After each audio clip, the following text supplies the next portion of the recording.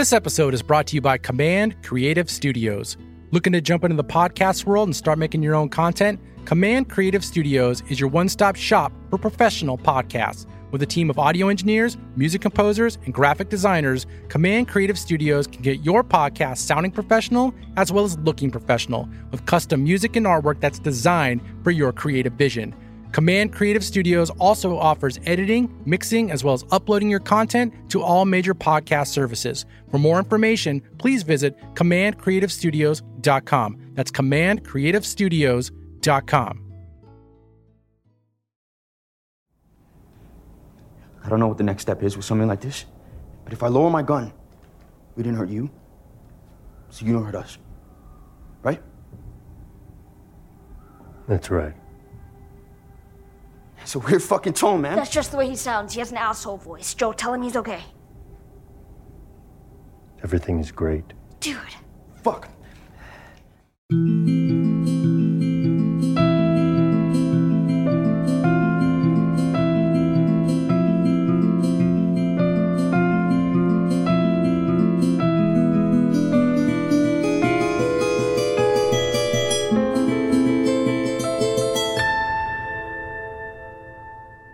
All right, episode 5.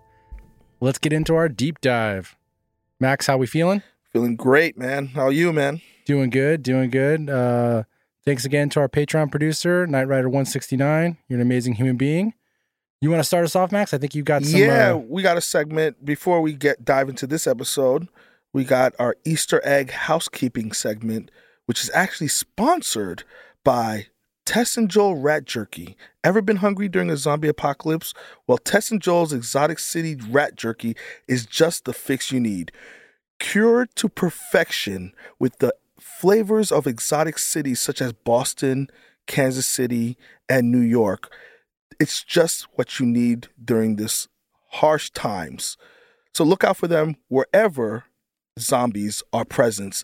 That would be a great sponsor to have. Yeah. So if you ever want to sponsor one of our segments, this was obviously a nice example of one. Yeah. This, feel free to contact us at info@rotyourbrainmedia.com. Yeah.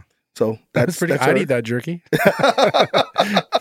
The New York jerky would be extra large. I like how you didn't even tell me you were doing that. You just sprung that Yeah, I in wanted there. to see your natural reaction to that wonderful sponsor. But now to the housekeeping. All right. So, we talked about why the episode was called Please Hold to My Hand. So one of our great supporters, I call her the video game aficionado for The Last of Us.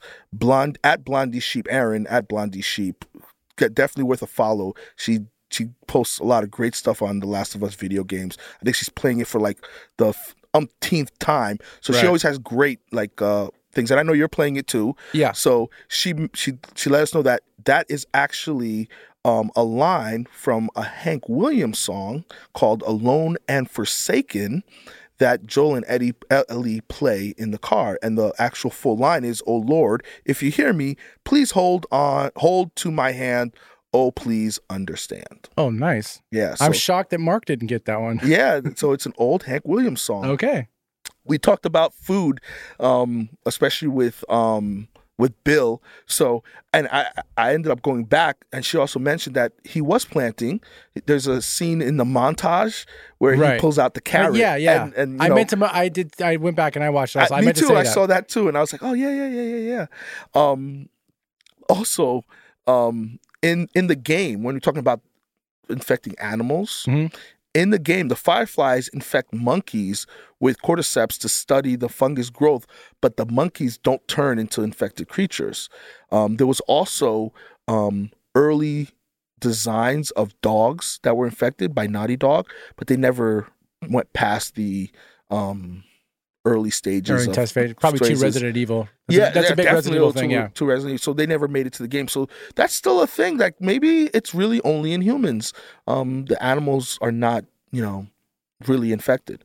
There's a couple of nice Easter eggs in this episode. Do you want to go through those? I only have like 2 so far. Throw them out right now. At the end, the backpack that Ellie drops and Sam picks up, which was Sam's backpack, is actually the same backpack from the game. Okay. That brown backpack. So Right. when you see him walking away, it's the same backpack. And then the other Easter egg that I wanted to really talk about on Sunday, we mentioned it, but you have a lot more information on it because you're replaying these kind of scenes after the game, and that's Ish, which is actually in the game. Joel, when they go into the underground community, he sees a picture that a kid drew of Ish, the Protector, or something like that. It's Danny and Ish, the Protectors. Yeah, the Protectors. Yeah. So that's pulled directly from the game, right. But in the game, there's a far more there's backstory, and I'll let you fill everybody in on that one. Yeah. So in the game, I mean, I'll do this as fast as possible, but in the game, once Joel and Ellie, they jump off the bridge. They jump off of a bridge from Pittsburgh, and they end up on shore where Sam and Henry kind of save them, and they decide that they're going to go through the sewers to get to their destination in the game, which is a radio tower, to meet up with Henry and Sam's crew. But before then, on the shore, Joel and Ellie find a ship, and on the ship, there's a note on the ship, and it says from Ish. Yeah. He describes how he's been out to sea for X amount of time. I can't remember what it was, and he's decided he's got to come to shore now and figure out what's been happening with life, because when I guess the outbreak happened, he jumped on his boat and took off. And so now he comes back because the boat's deteriorating. He is shipwrecked on the shore, and you then find another place in the sewers where he's kind of held, like he's been kind of hiding out, living. He found a place to live and stuff. And he's kind of, another note says what he's been doing, how he's met with people, and they're all trying to kill him. There's another note where he met these people that he can actually trade with, and then he's going to try to be friends with them. And then once you actually get into the underground community, you find other notes from him where I think he's got it sounds like, or implying that he's in a relationship with somebody, that he's now a part of this community. Yeah. And then there's another room where I believe it's Danny that's in the room. I'm not 100% sure. I could probably go back and fine tune this later on another episode, where he writes the thing that says, if there's infected out front, I'm held in here with the kids. Yeah. If it comes to it, I'll make sure they don't suffer. And then you see a body or a blanket with a bunch of kids underneath it. And so it looks like Danny had to kill them because he didn't want them to suffer and get infected and stuff. And then fast forward, you find another note from Ish outside after you go through this entire part in the game where he does survive with someone else. And that's the last note that I found of his. I wonder if they're going to keep pushing, have more Ish Easter eggs in coming episodes. I wouldn't think so. I think this is going to be self-contained. I think just because they only showed that one thing, because also even this community, because in the game, it's a pretty big community that you see. It's a decent part. Like you see where they're living, like where their food supply is, showers, bathrooms. Like you see like the whole thing. Where in this show, you only see this one little small area. Yeah, they right? They didn't go explore. Yeah, what else? Which is down kind there. of disappointing because it's such a big part in the game. But I just throw that out there really fast. If I missed anything, feel free to message us. But thank you, Blondie Sheep, for some of the great tidbits there. Yeah, absolutely. Oh, I'm sorry. I had one more thing that I made a mistake on. I think in the episode I said that you don't find out that Sam is deaf until they're in the attic. I was wrong. You actually see that Sam's deaf in the very first scene of the episode when Sam and Henry are hiding. Henry's speaking to him in sign language. Yeah, so I made a mistake on that. I want to throw that out that I made a mistake there. So let's now deep dive right into the episode. Yeah, well, we got a couple of scenes. Yeah, right? we got a couple of scenes we want to pull. So the opening scene, which we already listened to, which is Henry talking to Joel and Ellie when Joel gets woken up. Yeah. Henry just kind of saying like this, I'm kind of new at this, but I haven't killed you, so I'm going to lower my weapon. We're going to be all cool. And Joel has like his demeanor, his voice. Tough guy. This tough guy voice, and Ellie just kind of says, no, it's just how he talks. Everyone's just got to be chill. I just thought that was a fun way to kind of open the show because it's going to be so focused on obviously these two pairs. Yeah. And, them getting out of Kansas City and then ultimately what happens at the end. So we are now hitting spoiler alerts as far as what happens in the show. Yes. So if you've not watched this show, but you're listening to the podcast for the first time, you should probably stop and go watch the show because now we're going to really dive into a bunch of couple key scenes. All right, so one of the first scenes I want to talk about is Kathleen talking to her prisoners, really. Yeah. The collaborators. So I just want to pull this scene and we'll talk about it. You know, Perry, I used to be so scared of these people. Now look at them.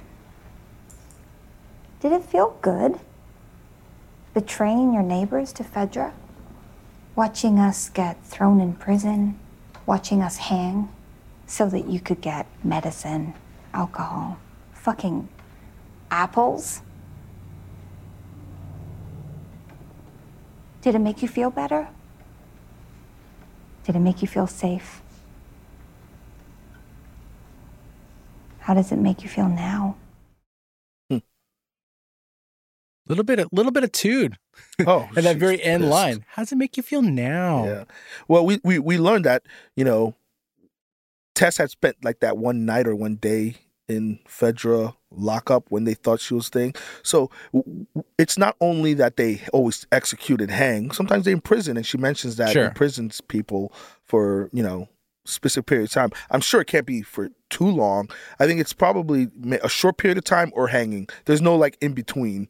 There's no way to support like. Are you talking about in Kansas City or in Fedra? Fedra in general. Well, you can't like house somebody like, yo, you're going to do 20 years for whatever, because that's mouths to feed and things to take care of. It's literally like, I'm assuming it's like there's a week punishment here or hanging. Yeah, if you go past a certain time, straight, it's death penalty. Yeah. Well, obviously Kansas City was more. It seems like it was the most corrupt out of all of Fedra. If Fedra is actually corrupt everywhere else. I don't think we actually know that for sure in Boston if they're corrupt, except for the guy who's trading with Joel. So I don't maybe know if we do. Maybe corrupt is the wrong word. Harsh. Because even Joel mentioned in this, that he doesn't deal with collaborators. So obviously there's collaborators in the Boston one. Right. And we witnessed them hanging people in Boston. Right. So I think all of them have to deal with people. It's an extreme form of martial law. I don't know if you want to call it corruption, maybe, raping and abusing food rations, because that was part of the problem the rapings and maybe not feeding people or giving the right rations and things like that. Yeah. That could be corrupt, but their methods are more harsh than corrupt. Yeah. Yeah. That's how I view Fedra. Yeah. In the show. An overall show or just in Kansas this show. City? In this show overall, yeah. Right. Yeah, because I don't think Joel mentions Kansas City he heard Kansas City was pretty bad. Which is kind of like then why are you going to Kansas City? Yeah, why are you driving into Kansas City? You tell me there wasn't a route to go around Kansas City? Yeah, are you that big of a hurry? Oh, I know, right? So I expect, I'm surprised it was Kansas City. Like I would think places, and not to offend anybody, but like a Fedra in Texas, I would assume would be really, really harsh, or anywhere in the deep South would be kind of rough. Sure. New York probably would be extreme, but I'm expecting New York to be full of. There's no way to contain New York outside of nuking it, because so many people are stacked on top of each other. Yeah. There's no way to survive or build any kind of QC zone there. But keep going. Yeah. Yeah. Well, so. The reason why I pulled this take from Kathleen is it sets up obviously the episode. Yeah. But the way that she delivers this whole scene, like she's very vindictive. It seems like throughout this entire episode, she just has one thing on her mind, which is get Henry, and this leads into us seeing how she does not care about anybody else really, except for her ultimate goal, which is to get back at Henry. And there's something that I'm going to bring up later on, which is like the time where I feel that her brother died, and for like the time span in between her brother dying and then when this revolution actually happened, I feel like it was a long time, and I'll bring that up later. But if it was a long time, she's definitely holding on to this to a point where it's like, I want to get Henry for sure. But she could have, if she had this whole group put together as far as like her, I guess, her revolution, her, her rebels, uprising and stuff. Why weren't these people picked off before? Or like, if your goal is just to get to Henry from the very beginning, how could you have not gotten to Henry prior to this? You know what I mean? So were all these guys in a safe zone because they were ratting on people. So that's why her people couldn't get to them to find out where Henry was. Or it was just, I feel like it was like thinking of this scene later on, it seems kind of awkward, but then also it shows. The way I look at it, I see what you're saying. I kind of agree with her. I think part of it is probably, she probably finally got that motivation once the brother died to kind of like, let's overthrow Fedra. Let's get all the collaborators. Right. So to do that, you don't do it like half pregnant. You got to do it all in like one fell swoop, because this scene is that night when the full overthrowing is happening. No, right? I get that. So I'm assuming there was a period of time where they're finding out who is all, like, we're confirming that these people, because she mentioned in that scene, we're going to have a trial. You're all going to be found guilty. So there's really no need for a trial.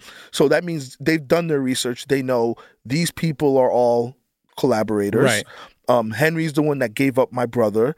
So that probably that day when everybody's like, we're going to overthrow Fedra at dawn, X amount of soldiers go to each of these people's houses, pull them.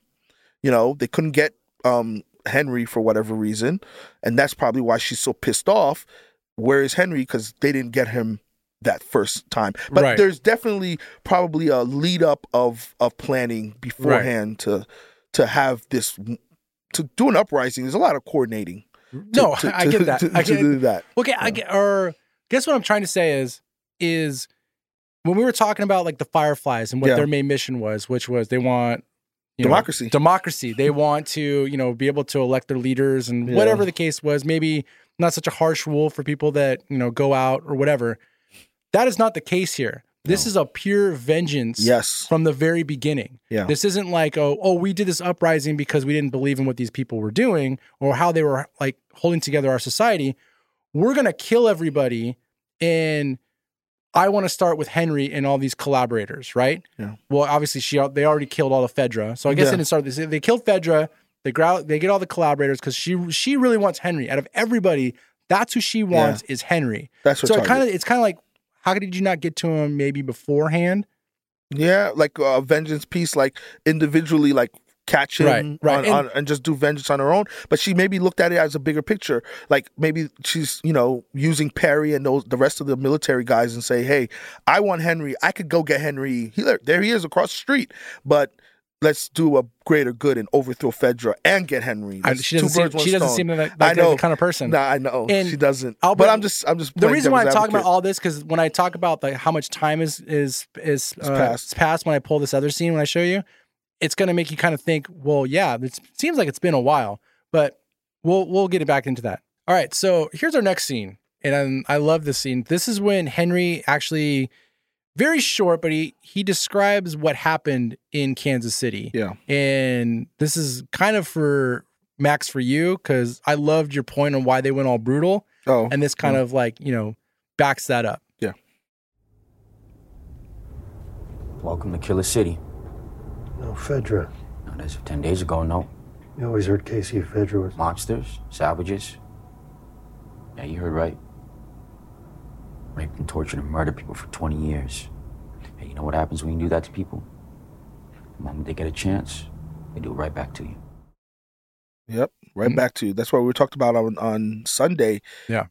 Revolutions, uprisings are as brutal as who was doing, who was in power. Right. If the person in power is a little more, respectable or nice, obviously there probably wouldn't be a uprising. I guess fair. Yeah. Fair. There wouldn't be an uprising, or it'll be a little bit more diplomacy. But when you're brutal to get to the point where you have your everyday person who has no military training willing to take up arms and do the stuff that we saw in that opening scene, you had to be extremely brutal. Like, you could think of any slave uprising in the U.S. or in the Caribbean. I'm Haitian, so 1804, that uprising, of the slaves, first independent black nation in the Western Hemisphere. Right. That uprising was brutal. Like, if you go and look in history, what they did to French to get them out. A lot of decapitations, a lot of rough things, but because that's what they were doing to the slaves, and that anger you can think of, from you know, in that scene you saw soccer moms going crazy. Yeah. Right? Yeah. So you could think of the anger and the hate that they had for these Fedra people who had families themselves as Right. well. I mean, they're burning people and it's cheering and it's just extremely violent. So Kansas City was pretty bad. Yeah. I mean, because the only thing that we saw so far was what happened in Boston. And what we speculated in Boston, why people were being hung and stuff, was because they were, you know, going at maybe outside the walls when they weren't supposed to, bringing back in the virus, or like the potential for bringing back in the virus, sneaking in, those kind of things. But we never got any word, at least I don't remember anything as far as that extra brutal thing, because he mentions like rape and stuff, right? Yeah. I don't think that was anything going on over in the Boston part. So they're already hanging people over there for the other stuff. Yeah. So you already see an uprising happening just because of that. So then, you know, that rape stuff is the abuse of power. Oh, absolutely. Yeah. You know, sure. some of those soldiers probably like, hey, we're Fedra. We are the end all be all judge, jury, executioner. So, hey, I want to get a little action. I'm going to get a little action. You know, I want to take your provisions because, you know, they're obviously. Like, what are you going to do about it? What are you going to do? Exactly. Right. What are you going to do? Who are you going to tell? Who are you going to complain to? Right. So I'm sure Kansas City wasn't the only one in this universe, in this show. But people will take advantage of their power in any setting. So, So it just.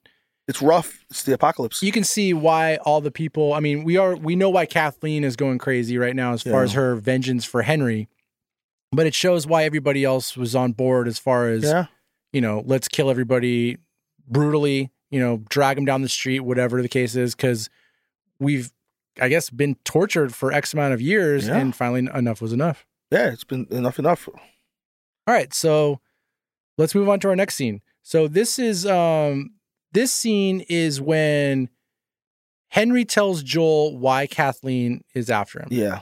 All right, so let's listen to this. The Great Hunt. You know, I wasn't exactly telling you the truth before about me not killing someone. There was a man, a great man.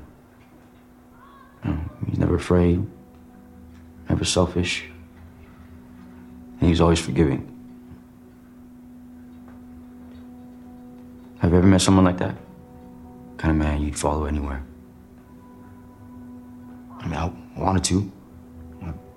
I would have.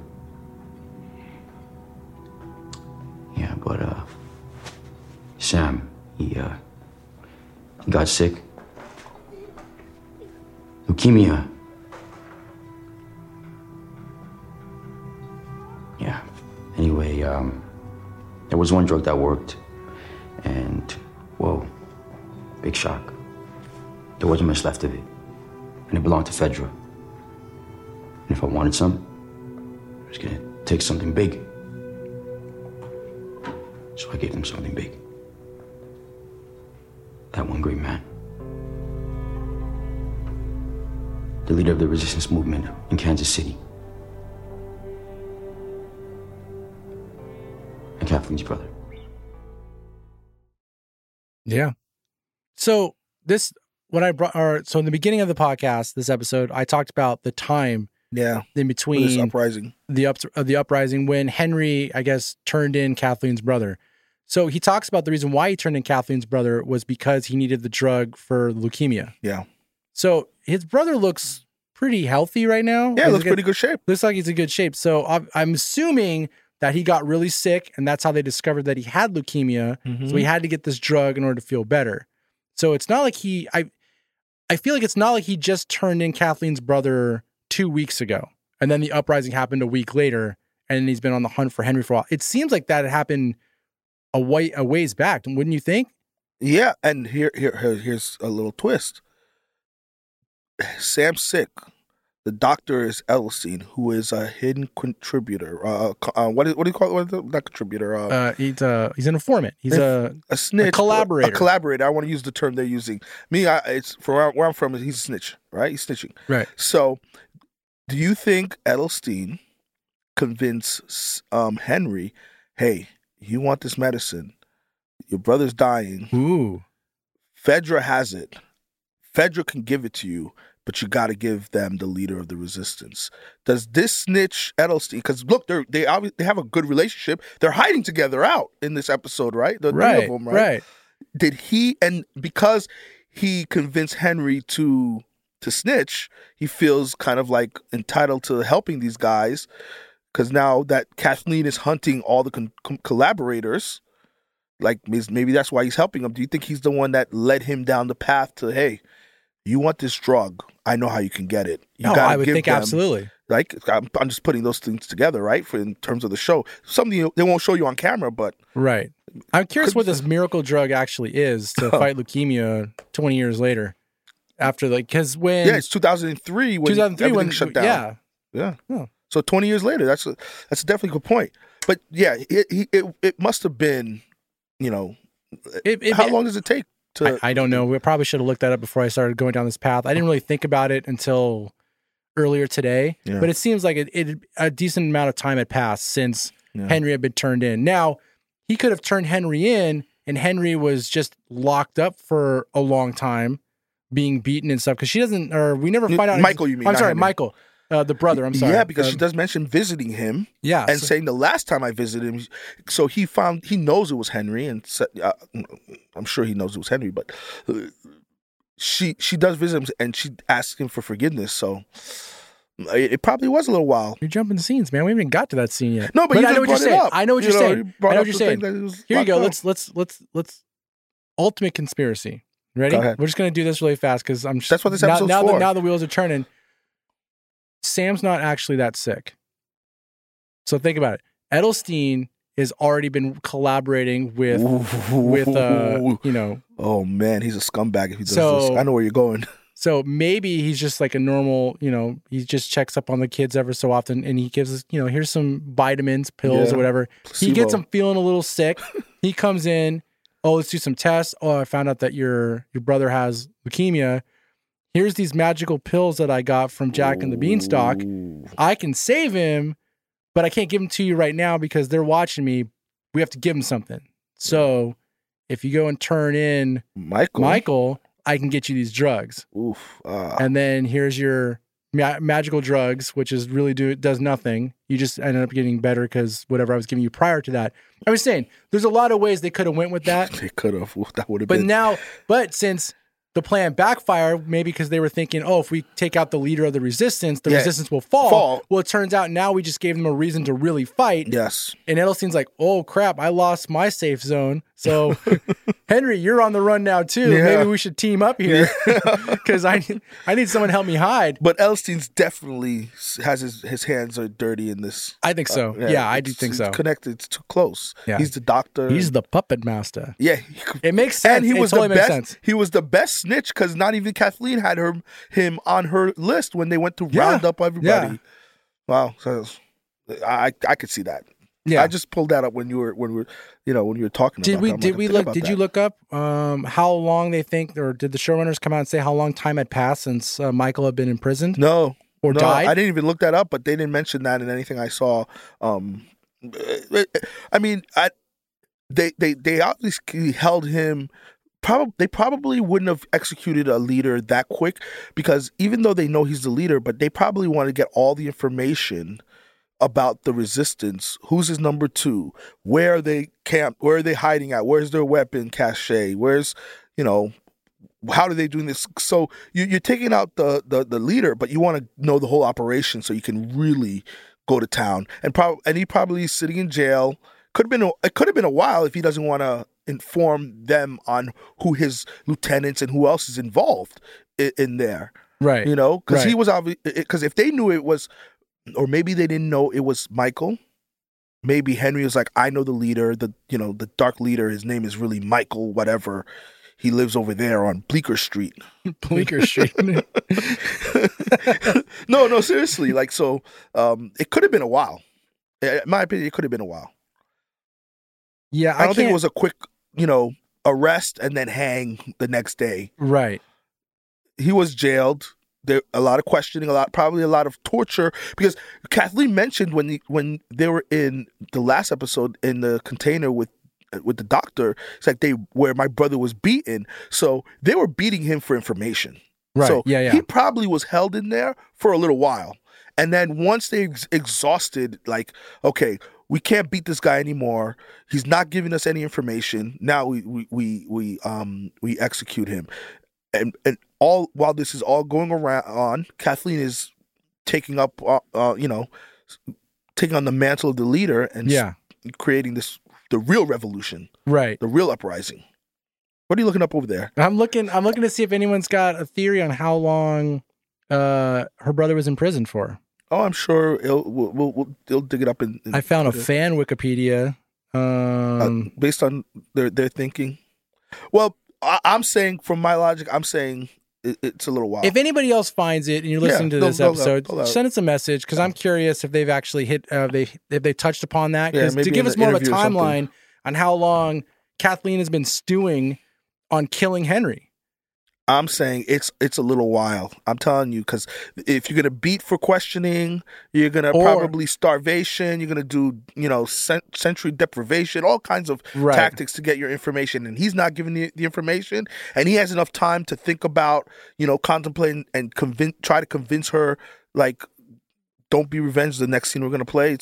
I think it's a little while, not like years, but maybe. But do you think Michael died right before the revolution, right before they took over? Yeah, I would say. So he was in prison for a long time. Yep. And then he finally died, and that's when everybody went, all right, let's go take Fedra. Yeah, I think there was probably a buildup, right? And then once they finally killed, that's when it was like, okay, that's the last straw. Everybody now has the nerve. They got their beer muscles to let's do this. And they said, here's the date, dawn. We're going to do, because you're going to plan out properly, with Perry's military help. Perry. Plan out a coup that I think it's the same day.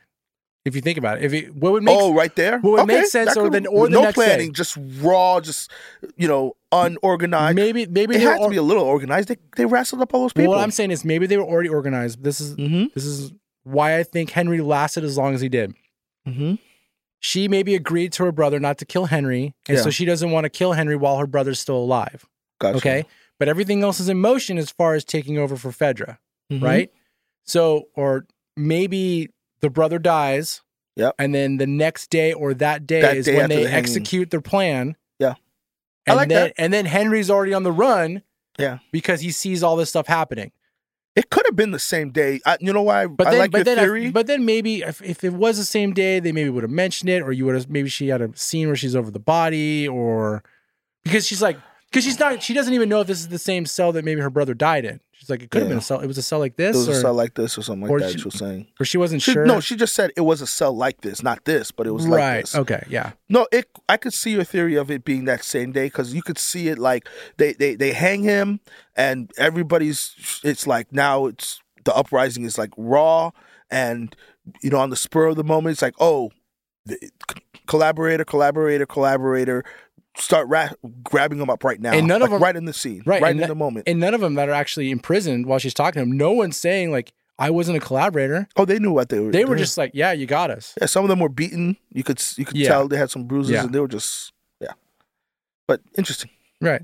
Well, since we're talking about this, let's go to the conversation that Kathleen has with Perry in her childhood bedroom. Yeah, let's listen. He would be horrified by the things I've done.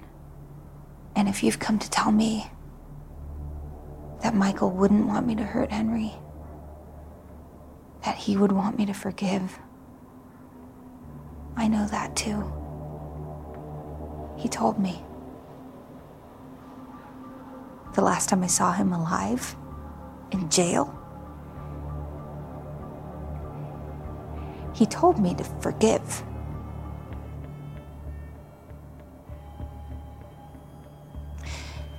And what did he get for that? Where is the justice in that? What is the point of that?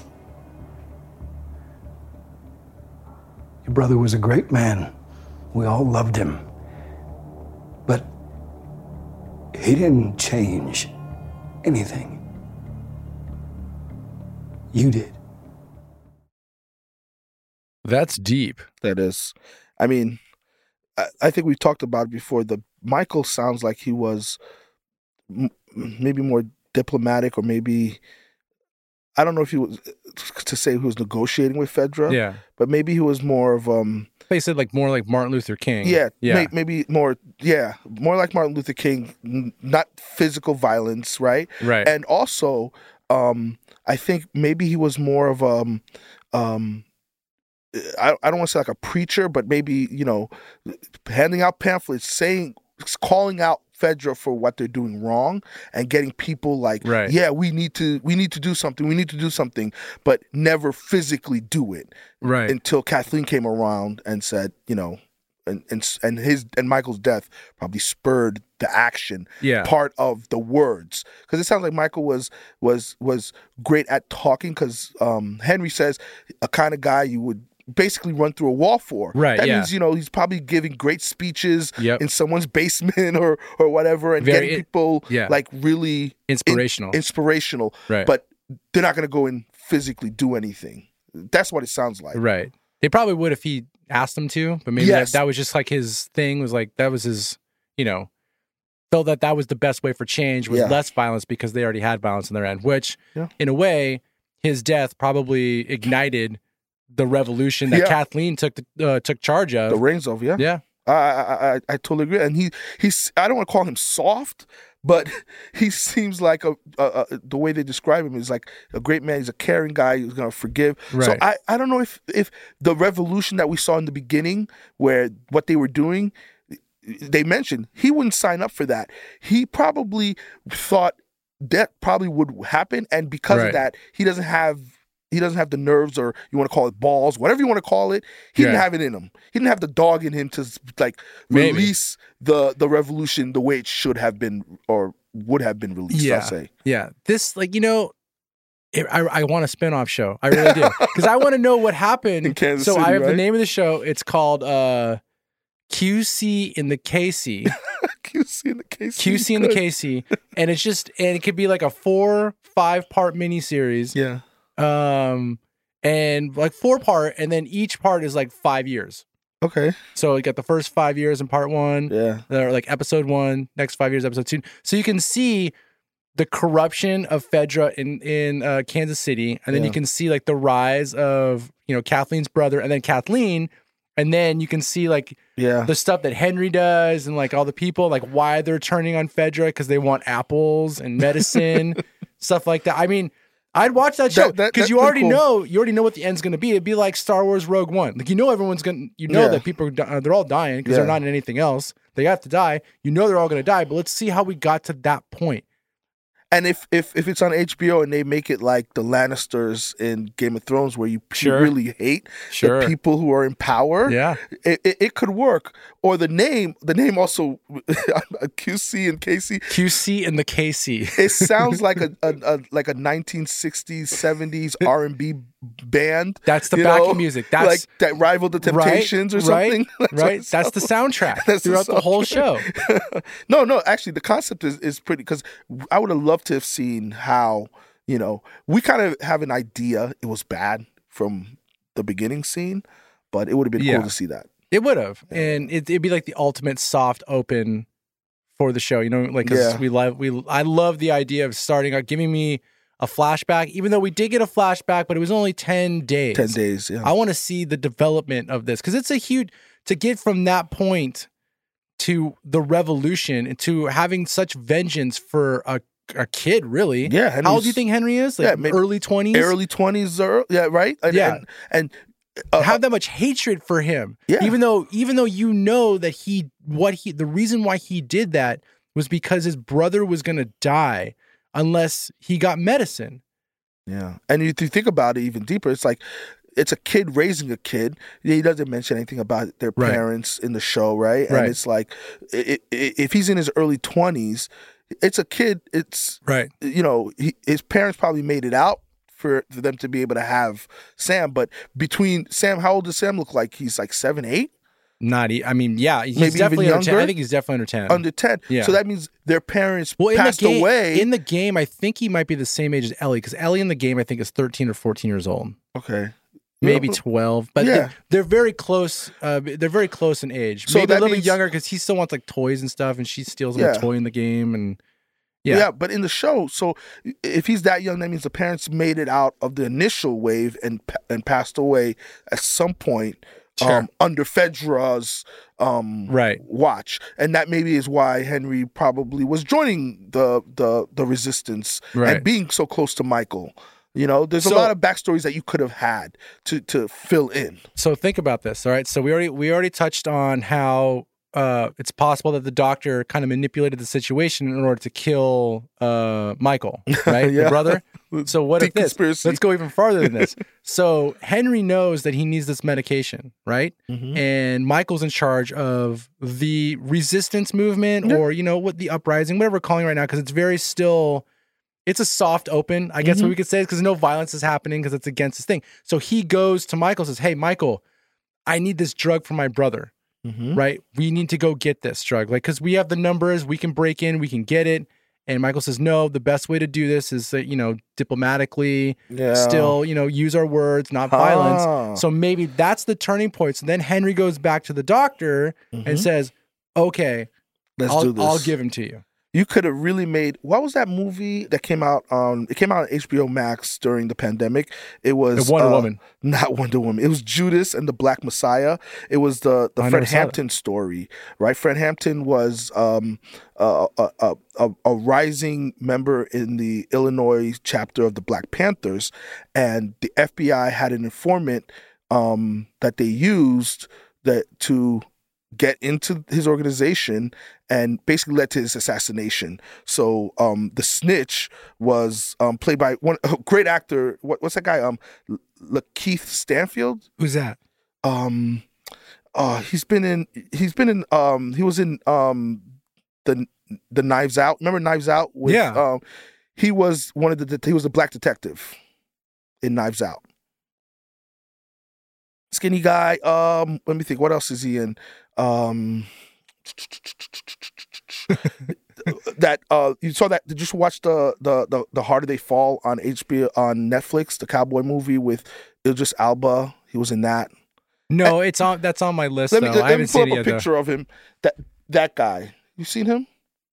He's in a lot of different things. He's a really good actor. Okay. Anyway, but he played the snitch Bill O'Neill, and it was you know, seeing, you know, how the FBI recruited him and how he found his way to get next to, you know, Fred Hampton and end up leading to the betrayal.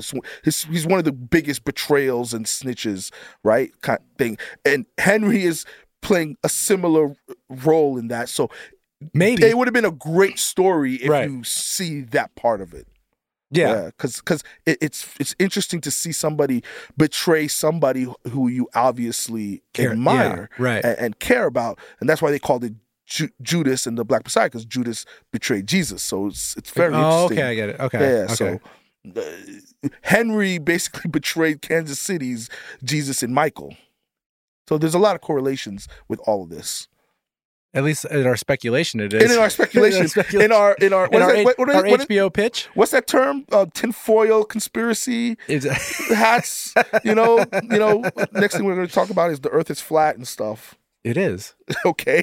It is. And there's a big hole in Antarctica that goes into a lost civilization, right? Speaking of a big hole, so hold on. So before that's a good segue to our next scene. There you go. So speaking of the big hole, so before the hole opens up, and all of the infected and the bloater pop out, the conversation between Henry and Kathleen. I pulled that. I want to listen to this really fast. Let's listen to this. I'll come out. Just let the kids go. No. Sorry. The girl is with the man who killed Brian, and Sam... Well, Sam's with you. You don't understand. But I do. I know why you did what you did. But did you ever stop to think that maybe he was supposed to die? He's just a fucking kid. Well, kids die, Henry. They die all the time. You think the whole world revolves around him? That he's worth everything? Well, this is what happens when you fuck with fate. That's funny, though, because she says, did you ever think that he was supposed to die? Mm-hmm. Well, going back to our theory, does Kathleen ever think that maybe her brother was supposed to die in order for the revolution to actually happen? That's an excellent point, bro. That's real right there. Yeah, because both of them are coming from a point of view of they love their brothers, and they're not thinking of they're really looking at just that. Her love for her brother makes it that line that she says, like what you just said, is like, yeah, my brother. Maybe your brother was supposed to die for this revolution to happen. Oh, I wish. I mean, and kind of wish Henry would have said that. And then same thing with Henry. Then all of our people behind it goes, well, yeah, we weren't doing anything until he died. Yeah, no, but if our theory is true, I like that theory. The other thing I pulled from this is, before anything serious, Kathleen, I don't want to hear any other backstory, was a kindergarten teacher. I mean, the way she, she's delivering this really cold and harsh, like she's about to kill kids. And she mentioned in the bedroom with Perry, her brother would be mortified by the stuff she's done. Right. I'm sure she's done a lot worse than what we saw in the show. If you do a full backstory kind of thing, because the way her mind is right now, and just singular on vengeance, she's killing kids. She doesn't care. She's gone full Anakin. Yeah, she wants to punish Ellie for Joel killing, Brian and whatever the other guy's name was. I still want there to be. So, how old do you think she is? Kathleen? Mid-40s? Yeah. Late 40s? Yeah. Okay, so pandemic happened. She's in her mid-20s, right? Mm-hmm. So maybe she's finishing up college or something. Maybe she's, something. Maybe it's because we see that sweet rose in her from Two and a Half Men. And then also, like, her herself as a person, she always kind of seemed like, whenever there's an interview with her and stuff like that, she always kind of seems like a sweet person. So maybe we just always envisioned her like a soccer mom. She looks like a soccer mom, talking really sweet, ready to kill people. Yeah, but obviously she's never had any kids, because I think that would probably come up maybe in the conversation. Yeah, that's a good point. I don't know. What do you think she was? Maybe. Ooh, let's get crazy here for a second. Maybe. So stupid. Maybe Frank. Mm-hmm. Wait, no. Frank and Bill. Yeah, maybe Bill. Bill was a cook at a restaurant, and she was like the hostess. I'm telling you, it's kindergarten teacher. She is like, she's a teacher, or I don't know, because the way her delivery is, like, it's like she's talking to a child. Yeah, I agree. Mean, I see her like she ran Kansas City's daycare or something, and now she's full on psycho vengeance. No, I agree. It's very interesting that they both were looking at it from that point of view. Like, their brothers are everything. And I like the line she says where she's like, do you think he deserves pretty much everything, right? Like, right. Anything goes to keep Sam alive. Right. My other thing is with Kathleen, I give her credit for, really inspiring change, like tangible change in Kansas City in terms of getting Fedra out. But I give her a huge 0 F minus for what happened after. This is like 11 days, 12 days later. And in terms of setting up any kind of structure outside of securing the perimeter, they haven't done anything. It doesn't look like it's her vengeance, her blind vengeance. It's her hatred, yeah, has led to poor leadership. And then Perry, who, I don't want to offend anybody in the military. Half my family's in the military, right? That soldier blind loyalty and following orders Absolutely. is horrible. Yeah. Like the fact that she, even in that bedroom, she's like, we're with you to hunt Henry down. Forget everything else. When they see the ground bulging in that apartment, in that house, right? Like he's just going to go along with it. And that's why he gets his head ripped off. Yeah. At some point, some delegation should have been done right there, where it's like, look, I still need to find Henry, but I understand that the floor is pulsating right now with most likely a bunch of infected down there. So maybe have some guard guys down here or something. Just lock the door. Maybe we should, now that we've, I guess, cut our numbers down. Because it's not, I guarantee you in that revolution, it's not only Fedra that died. It's not only that the snitches that are died. I guarantee you some of their people died as well. Yeah. Maybe it might be time, now that you see that the floor is pulsating and I'm assuming that Henry's not the only one that heard the stories that the infected got pushed underground. Yes. So they know that there's a bunch of infected down there. Maybe we should caravan somewhere else. Maybe we should, put a blockade thing here. Maybe we should start building some bombs and throw them down there. Something else instead of trying to get this one kid, or have everybody else do that, and I can take 5 people and go find.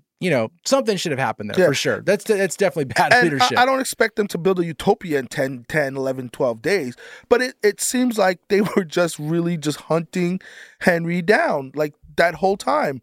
Like, I mean, yeah, that's what they were doing. Like, even when they were looking out the window, it was just like they were on patrol, just like a Fedra would do, looking for the doctor. They were the new Fedra, yeah. They were the new Fedra. They ousted them, and it was obviously short-lived because her poor leadership led to, Perry dying. All of Kansas City is pretty much shot. Most likely, yeah. That's a lot. That's a lot of infected people really that came bad out. leadership. Yeah. Really bad leadership. And it serves her right for getting mauled by that kid. She wanted to kill kids, so a kid infected, just MMA'd her. It was like nonstop. She deserved what she got. So speaking of kids, really fast. So I think I got a message in here from Meliska916. Mm-hmm. So she pointed out that, let me just look at this thing really fast so I don't say it wrong. You had mentioned in the last episode that Joel was contemplating when he saw the bridge to kind of bail on the kids. I'm assuming, I'm including Henry in the kids part because Joel's 56 or something. Just looked at it. Yeah, so maybe I should run.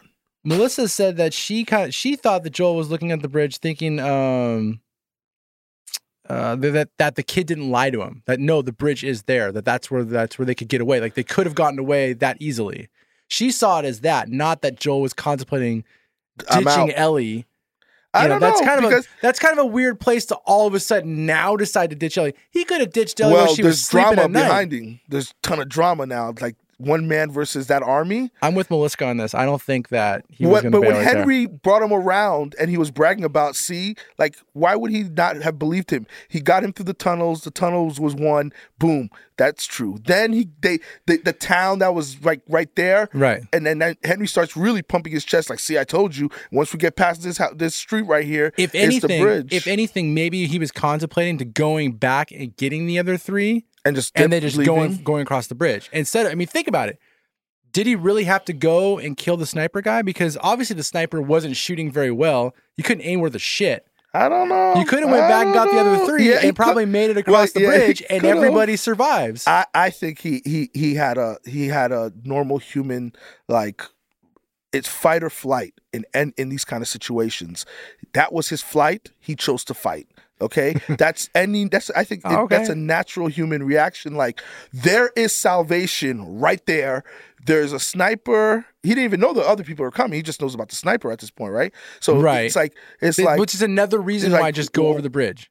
He should have just taken them all and be like, this guy sucks. Let's just, we could probably crawl away and he'll miss us, right? But I think he gets there and it's just, he notices the bridge. It's natural fight or flight. Oh, look, sniper there, bridge there. Let me go take care of, let me go take care of the sniper. That's how I interpret it. Because I don't see him like, oh, he doesn't need to give Henry any more credit because Henry's been right all the way down, from the very beginning. All right, but that's a good interpretation. I still think he should have went back.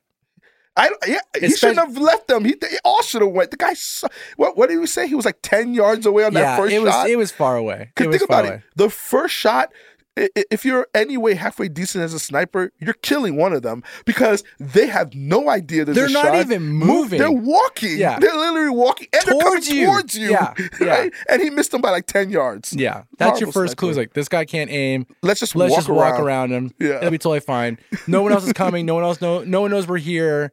They would have been the smart move. It's good that they did what he did because if they had just walked around, the guy already had called Kathleen. Sure. Kathleen went over the freaking bridge and left Kansas City to get them. Like, her vengeance would have crossed borders. She's not saying, oh, let's not go hunt them down in whatever woods or whatever is past that bridge. Right. She would have gotten them wherever they went. So in the game, vengeance. in the game, when they're in Pittsburgh, Yeah. they do end up at a bridge while they're being chased by. It might actually. I'm trying to remember where. I know that they're still being chased by the militia people that are actually in Pittsburgh. Yeah. But it might also have been infected as well, or maybe it might have just been infected at the time. No, it was still the guys. I think. Yeah. Anyways, at a point, Joel and Ellie jump off the bridge. They jump off of a bridge, and then they go downstream, and then that's where Sam and Henry they find them and pull them ashore. So if you're thinking about, like, if you stayed true to the game in that, even though it was whatever, they could have just jumped off the bridge and went down the river. The Kathleen Kansas City would have River still went after them. because she's such a hell bent. She was school not teacher. She was not gonna. You're gonna get this grade up. I'm telling you right now. She wanted to put a bullet in Henry's head more than anything in the world. Right. All right. And sacrificed her life for it. Yeah. Yeah. Well, she does. She sacrificed her life. So, there's no more Kansas City. Yeah. And then we're going to transition all the way to now Joel and Ellie and Henry and Sam. They all think that they're safe, not Sam. I wish we would be able to play that dialogue Sam and Ellie have in the motel room. I mean, I could play it. You could just read. You can read off it. I'll read off of it. Oh, you want to play? No, I don't want to do that. But it's very powerful, and they're doing it all in the I had said it right earlier. Etch-a-Sketch. Etch-a-Sketch. And it was good dialogue. It was. Even though it was written. Yeah. It was pretty solid in my opinion. Yeah. Well, it's like, once again, we'll talk about differences in the game, which I think I hit on the last episode. That Ellie doesn't know that Sam's infected during that entire, because there is a point. There is a point where they're in the same room together and they're having a conversation, and Sam's kind of asking her if she thinks that there's any of the old people still in the infected. Like, is there a soul still in there and stuff like that? And Ellie kind of just says, no, once you're gone kind of thing. And then she just leaves the room. Okay, you have a good night. And then, they go their separate ways. And then in the show, she, obviously Sam shows her the bite in the leg. And then she makes the choice to cut herself and put her blood onto it, thinking that her blood could possibly save him. And I still think that could have been an interesting path they took, right? Yeah, if they would have went that path, because obviously, I mean, not spoilers for anybody for how this actually goes down later on, but that's, not really how it works in the game with her, I guess her immunity.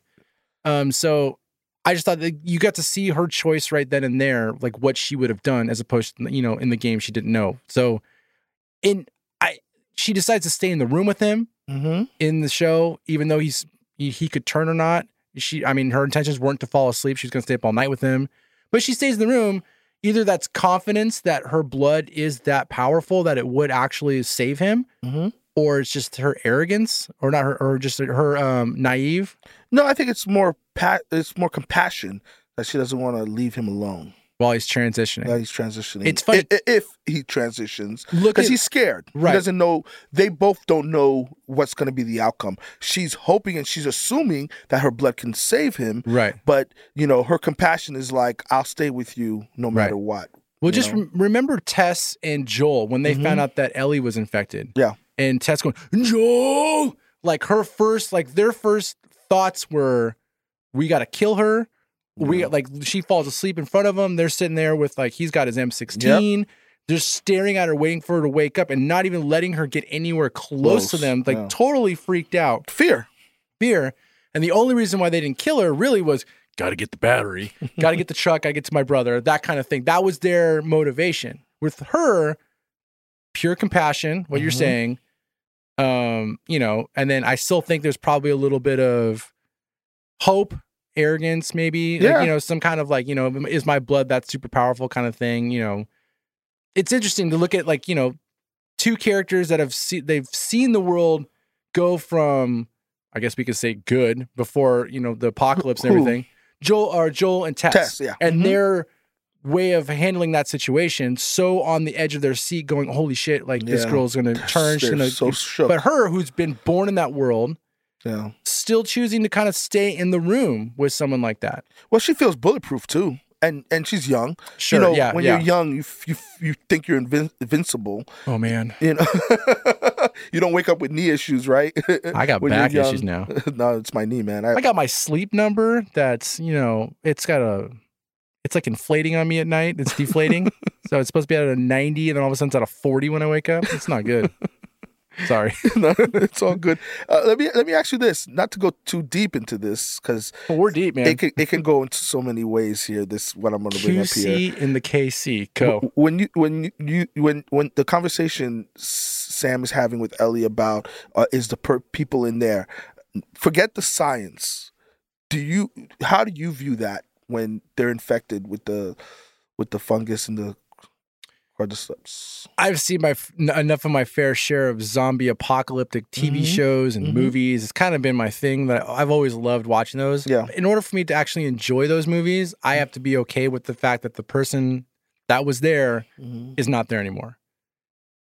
I just have to be. Interesting. See, in The Walking Dead, as soon as you die, you become a zombie. Right. This one's different though with the fungus. So you're thinking the consciousness could be still in there fighting against because the fungi. the way the fungus works is it's manipulating your brain, right, to the point in real life it could even give you hallucinations. So you're technically in there. It's not to go crazy. You know how some people say when they have a loved one who drinks or takes drugs, they're not themselves because the substance is changing, you know, whether it's their personality or how they act and things like that. So you can view these fungus similarly, just permanently in that sense, where, you know, the person is in there. It's just the fungus is dictating everything. Or, well, there's no AA meeting for the fungus. No, definitely not. Or, let me ask you this then. So when someone, man, this is getting too deep. I told you. When someone is brain dead, yes, do you think that they're still there? No. Then that's the way you need to look at it. The fungus have destroyed the function of the brain. Yeah. The 40% of whatever we use. It's not destroyed. Well, manipulated. It's taken over. It's really taken over to a point that But it's not dead. The brain is not dead because they're still, the fungus is controlling the body. It's controlling, you know, their actions. Sure. If the brain was dead, they would just lay on the ground and the fungus would just spawn off of them. I think the fungus goes in and kills that part of the brain. No, that it doesn't kill. Was that person manipulates it, moves it. So, you know, it's a very thing. Like, I don't want to get into the soul side, but from the brain side, sure, you know, the brain is still intact because that's how the fungus. No, I get you. You know, yeah.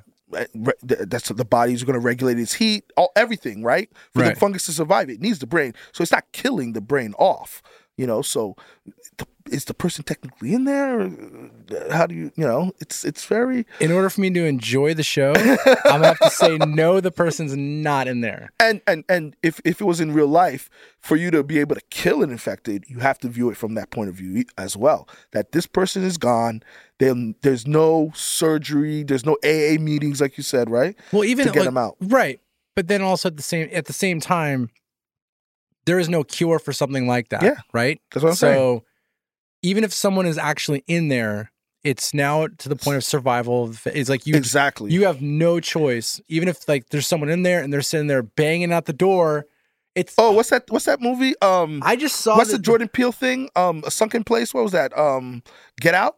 Yeah. Yeah. Like you're falling. Yeah, I love that fucking movie. You're like, you're not. Yeah. I'm sorry. You know, a middle-aged white guy's taking over your body, but this time it's a fungus. I don't know. I just saw a clip of some movie and it's super bizarre. I'll give you I guess it's kind of be relevant to what we're talking about. Ahead. We've gone everywhere else. We'll just go over here. It's a couple and the wife gets hit by a car. Yeah. And so her body is not functional anymore, but the consciousness is still in the brain. Yeah. You talking about Severance? It's kind of, I mean, I don't know. I don't even know the name of the movie. I just saw the clip of this. And this weird doctor comes in and says, we can take her consciousness out and we can put her consciousness in your brain and she'll be sharing the space with you. She won't have any control. Oh, hell but no, she'll I'm not still be doing in your that. brain. You can hear her speak to you. She'll see every single thing you're doing. She'll have the same sensations, blah, blah, blah, whatever. She'll be in that part of your brain that you're not working, or that you're not using. Okay, so he takes her, puts her in the brain, and then all of a sudden she's in there. She's seeing him like look at a girl. She's judging how he disciplines their kid because she's not there anymore. So, but he has a pause button, so he can pause her. And so she's like she's like kind of turned off. Yeah. So he pauses her and then turns her back on like 2 months later, and she doesn't even know it's been 2 months. It's like it got really weird. Wow. So like, all right, I've seen enough of this. So, but she's sitting there going, "What are you doing? What are you doing? What are you doing?" Like looking out of his eyes. It's like is this some Black Mirror thing? I mean, I don't know. It what sounds was. like an episode of Black Mirror. It might have been. I never Listen, seen Black I love Mirror. my wife, but I'm not doing that, man. It might have been. I'll put her in an Alexa.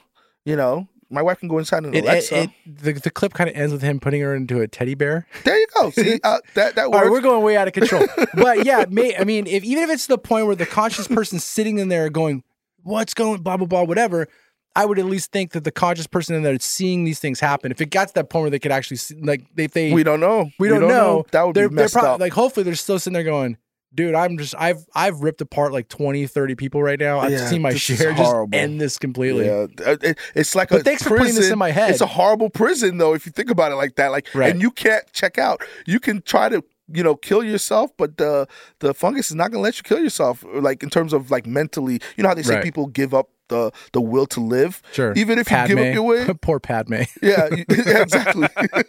Gave up the will. She doesn't have the will to fight. Luke, Leia. There's nothing wrong with her. She just doesn't have the will to live anymore. There it is. Can you imagine that? You're seeing all these people, you're killing your loved ones, and you can't do anything about it. And this has been Deep Thoughts with Max Levy. Thank you very much for this conversation. The rest of your day, huh? Okay, I think we've gone deep enough into this show. Well, one more segment. Oh, we got another segment. We have a segment that hopefully will be sponsored soon. Mm-hmm. Our weekly, it's Wednesday, so now we're a little behind Wednesday, but our weekly Ellie meter, which will be sponsored by, for today, Tess and Joel's Rat Jerky. But anyway, let's move on. This was a very solid episode for Ellie's character and Bella Ramsey. Right. And this week, she's had a lot of controversy with her pushback, with some of the pushback fans have been giving in social media about the character and the path the character is going to take, especially from the people who played the video games and know what's the outcome. Let's give an ultimate spoiler alert here. No. Are we going to talk about that? Okay. No, we're not. Okay. I'm just saying. Okay. So there's been a lot of backlash with Bella Ramsey and the character Ellie, and we've talked about it pretty much every week. I ask you this: where is Ellie now on your Ellie meter? And she didn't go down. Let's just say that. Mm-hmm. I think this is out of the 4 episodes, this is the most tolerable she's been for me. Ooh, tolerable. Tolerable. And maybe that's even a little harsh. She had her moments where I enjoyed her deliveries on certain things, especially at the end with her and Sam. Mm-hmm. Actually, throughout the whole show, actually, between her and Sam. Yeah. The scenes that's just them kind of hanging out and her just, you're seeing that kid side of her, that enjoyment of being around another person, because she tries to have the interaction with Joel a couple times that we saw in the previous episode. It's just not there for Joel yet, even though it's starting like she's starting to chip away at him. But I did enjoy her with Sam a lot. Yeah. But unfortunately, Sam's no longer with us, so that means that now her interactions have to go back again with dealing with the real world and dealing with Joel. She looked pretty serious at the end. Let's go. She might have looked a little serious at the end, but she's motivated to really see how she can help people, I think. And I don't know if it's the actress, or it's the lines. It's not the lines, or it's the way that she's being told to be to deliver it. But I still just have, and it sucks because there's a comparison to be had there, which is my experience playing the video game and experiencing that Ellie version, and now having to it's an unfair comparison to the actress right now on the show. Yeah. Because I think that she was told to deliver it differently. Okay. And I don't blame her for that. I don't even think I blame the director for it. In my way, it's probably maybe blaming myself because it's hard for me to separate the versions right now. Yeah. it's getting easier, but having to wait a week to watch another episode and a week to watch another episode.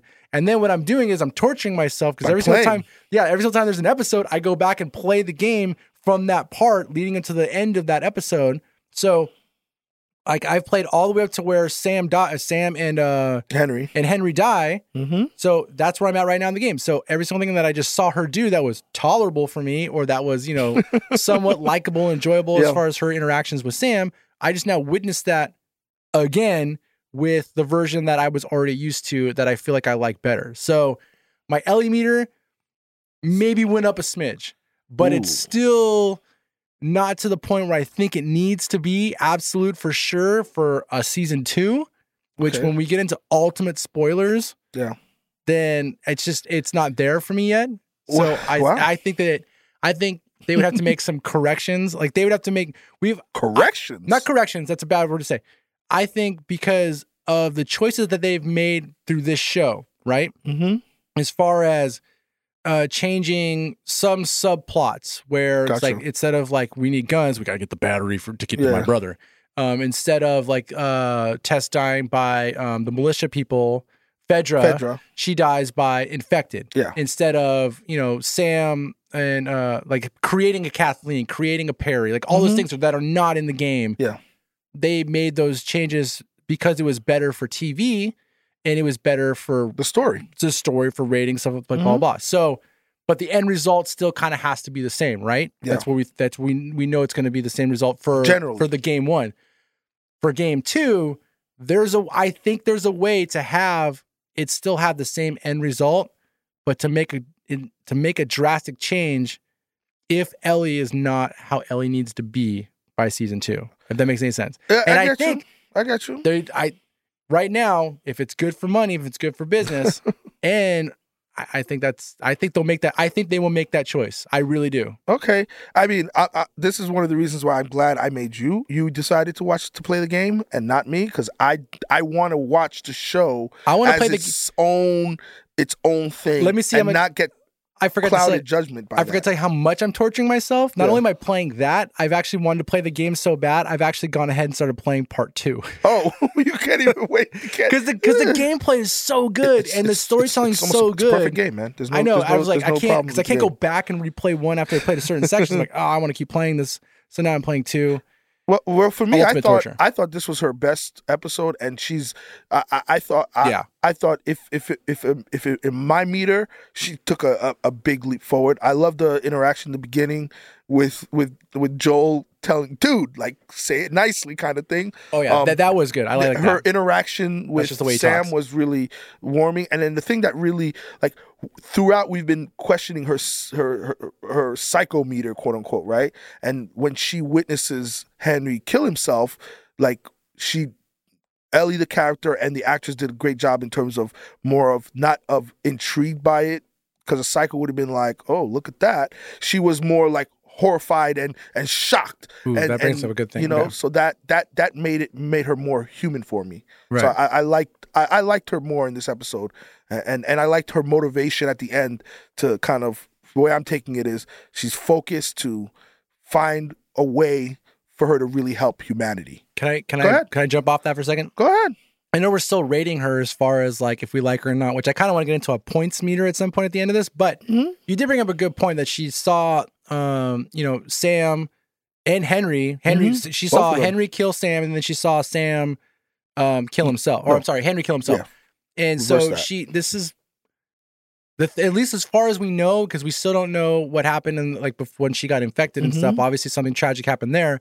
But this is the first time I think that we've seen her have a relationship with someone that turned and then saw that person get killed in front of her. 2 people, really, just that she knew it killed. Like, we had this psychometer that we were kind of thinking about of her, as far as like how when she saw Joel beating the crap out of the person, like she had to go look at it, like all those little things.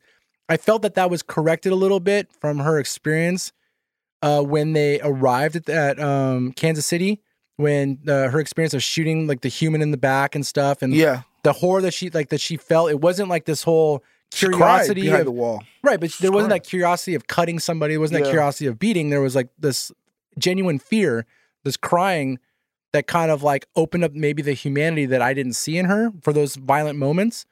But now that she sees this tragic moment, does that bump her maybe in the next episode back into the whole little bit of, now that I've seen it, kind of, okay, now psycho, let's kill kind of stuff? Maybe.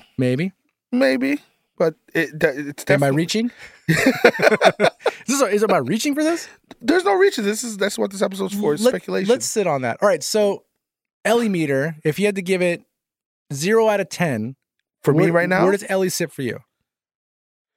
Somewhere between a 5 and a 6. Now, last week I would have said 3 and a 4. So I give her a big kudos for this. That's episode. why we do this podcast together. I feel the same way. I think that she's around a 5 or a 6. Yeah. She's in the D rating now for as far as like in the 6, I think. Exactly. Because she has her moments now where like I would want to hang out with that person. Like she's more like, I don't know. I don't know about hanging out, but okay.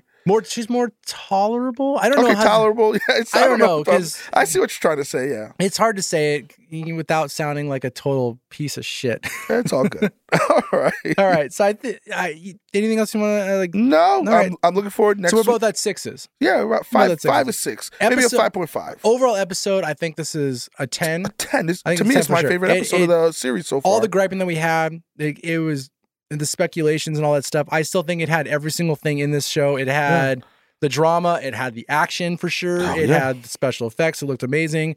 It had that love relationships that you saw. Like it wasn't a Frank and Bill, like a romantic relationship. It wasn't romantic, but it was brother and sister and brother, right. Sibling love. It was the sibling love, and then you got to see that that whole tragedy thing happened. So it's not gonna. Like I said, it's not gonna be an award-winning episode. Mm-hmm.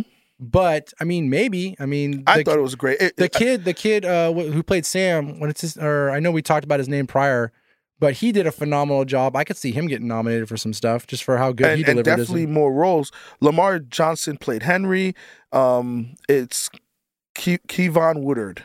He did a great job as Sam. Yeah. And sometimes I know Coda won best movie last year for the Academy Awards, but sometimes you don't see enough deaf actors in things and playing roles, and it was nice to see that. So but next week's episode, Ken, Tommy's back.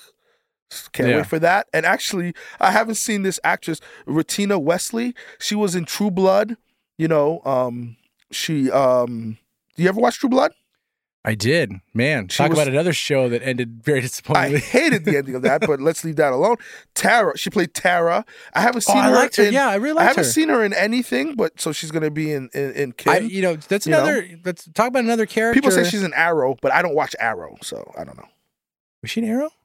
I don't know. She isn't. She was an Arrow. Yeah, I don't watch that. I don't watch those WB. First season of Arrow, it's very Dark Knight-ish. Yeah, everybody if you like Christopher Nolan, Dark Knight, like it was pretty good. But then it got little. It's a different show. Anyway, it got WB. It wasn't for. But she's gonna play a character in that. So I like her. Definitely looking forward to that. So talk about Sunday, Ken. Hey, let me tell you, that was another character that had a very low meter liking for me in the beginning of that show that I grew to Tara? Yeah. Everybody didn't like her. I really liked her towards the end, though. Yeah, I can say her last, before her, spoiler alert, her untimely demise. She was solid. She died? Yeah. Did she? Yeah. You sure? Pretty sure. I'm picturing her at the end of the table, like. No, I'll take your word for it. I think she was dead the season before. I really fell off the last season. I want to say she died like maybe even the season before. Like, I don't even think she made it to the last season. Maybe not. She's probably like, this show's getting a little ridiculous. I need to jump ship here. Now you have me looking like I thought, she was, finished. While Max is looking, just a reminder, we have another show called Still Holds Up. We just did the prequel trilogy for Star Wars. It was a 2-parter, so check those out if anyone's a Star Wars nerd. I really think there's a lot of content in there that you're going to like. We're going to be hitting up the Star Wars. Don't have to be a nerd to enjoy it, bro. I mean, it gets pretty nerdy. You kind of have to. Maybe not. I don't know. I mean, if you want to become a nerd, if you're looking to be in the nerd world I enjoyed that episode. That was probably one of my most fun still holds up episodes. Was that 2-parter that we did. We're jumping more into the Star Wars world. We're gonna be hitting up some Mandalorian shows, and then we have another show we're creating. I don't want to talk about it just yet, but I'm really excited about it. I think Max is as well. It's going to involve a lot of other people. It should be a lot of fun. And we hopefully will be sharing that with you maybe next week, as far as once we have the actual details for it. But it should be good. And then while Max is still looking up if Tara was in the show the last season. I think her last appearance was, I don't know. She probably has a flashback. If she died, she has a flashback. Yeah. She did die, and now I remember I think there was a flashback. Thanks to our Patreon producer, Knight Rider 169. Thanks for everyone who also messaged us and let us know what we got wrong, what we also It's what they not wrong. caught. Just misremembered. Remember? Misremembered. You know what you caught that we didn't catch. We enjoy that kind of stuff. If you have anything else in future episodes that you want to share with us, don't forget to message us at our Twitter handle or our Patreon page, which is patreon.com / Rot Your Brain Media. I know, I got it. Yeah. And Tara died season 1, season 7, episode 1. So right in the season premiere, and I remember it now. Yes. Okay. It was a while ago. Okay. 2014, bro. This is good. It's a different world. This is good. All right. Thank you very much. Yes, we will catch you next time. We out.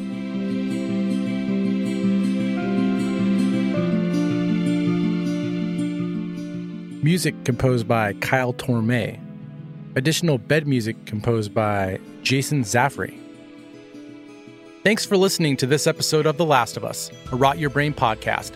Subscribe to The Last of Us podcast feed at rotyourbrainmedia.com/The Last of Us. Follow us on Twitter at rot_yourbrain and support Rot Your Brain Media and its podcast by being a part of this exciting new and growing community. Visit patreon.com/rotyourbrainmedia.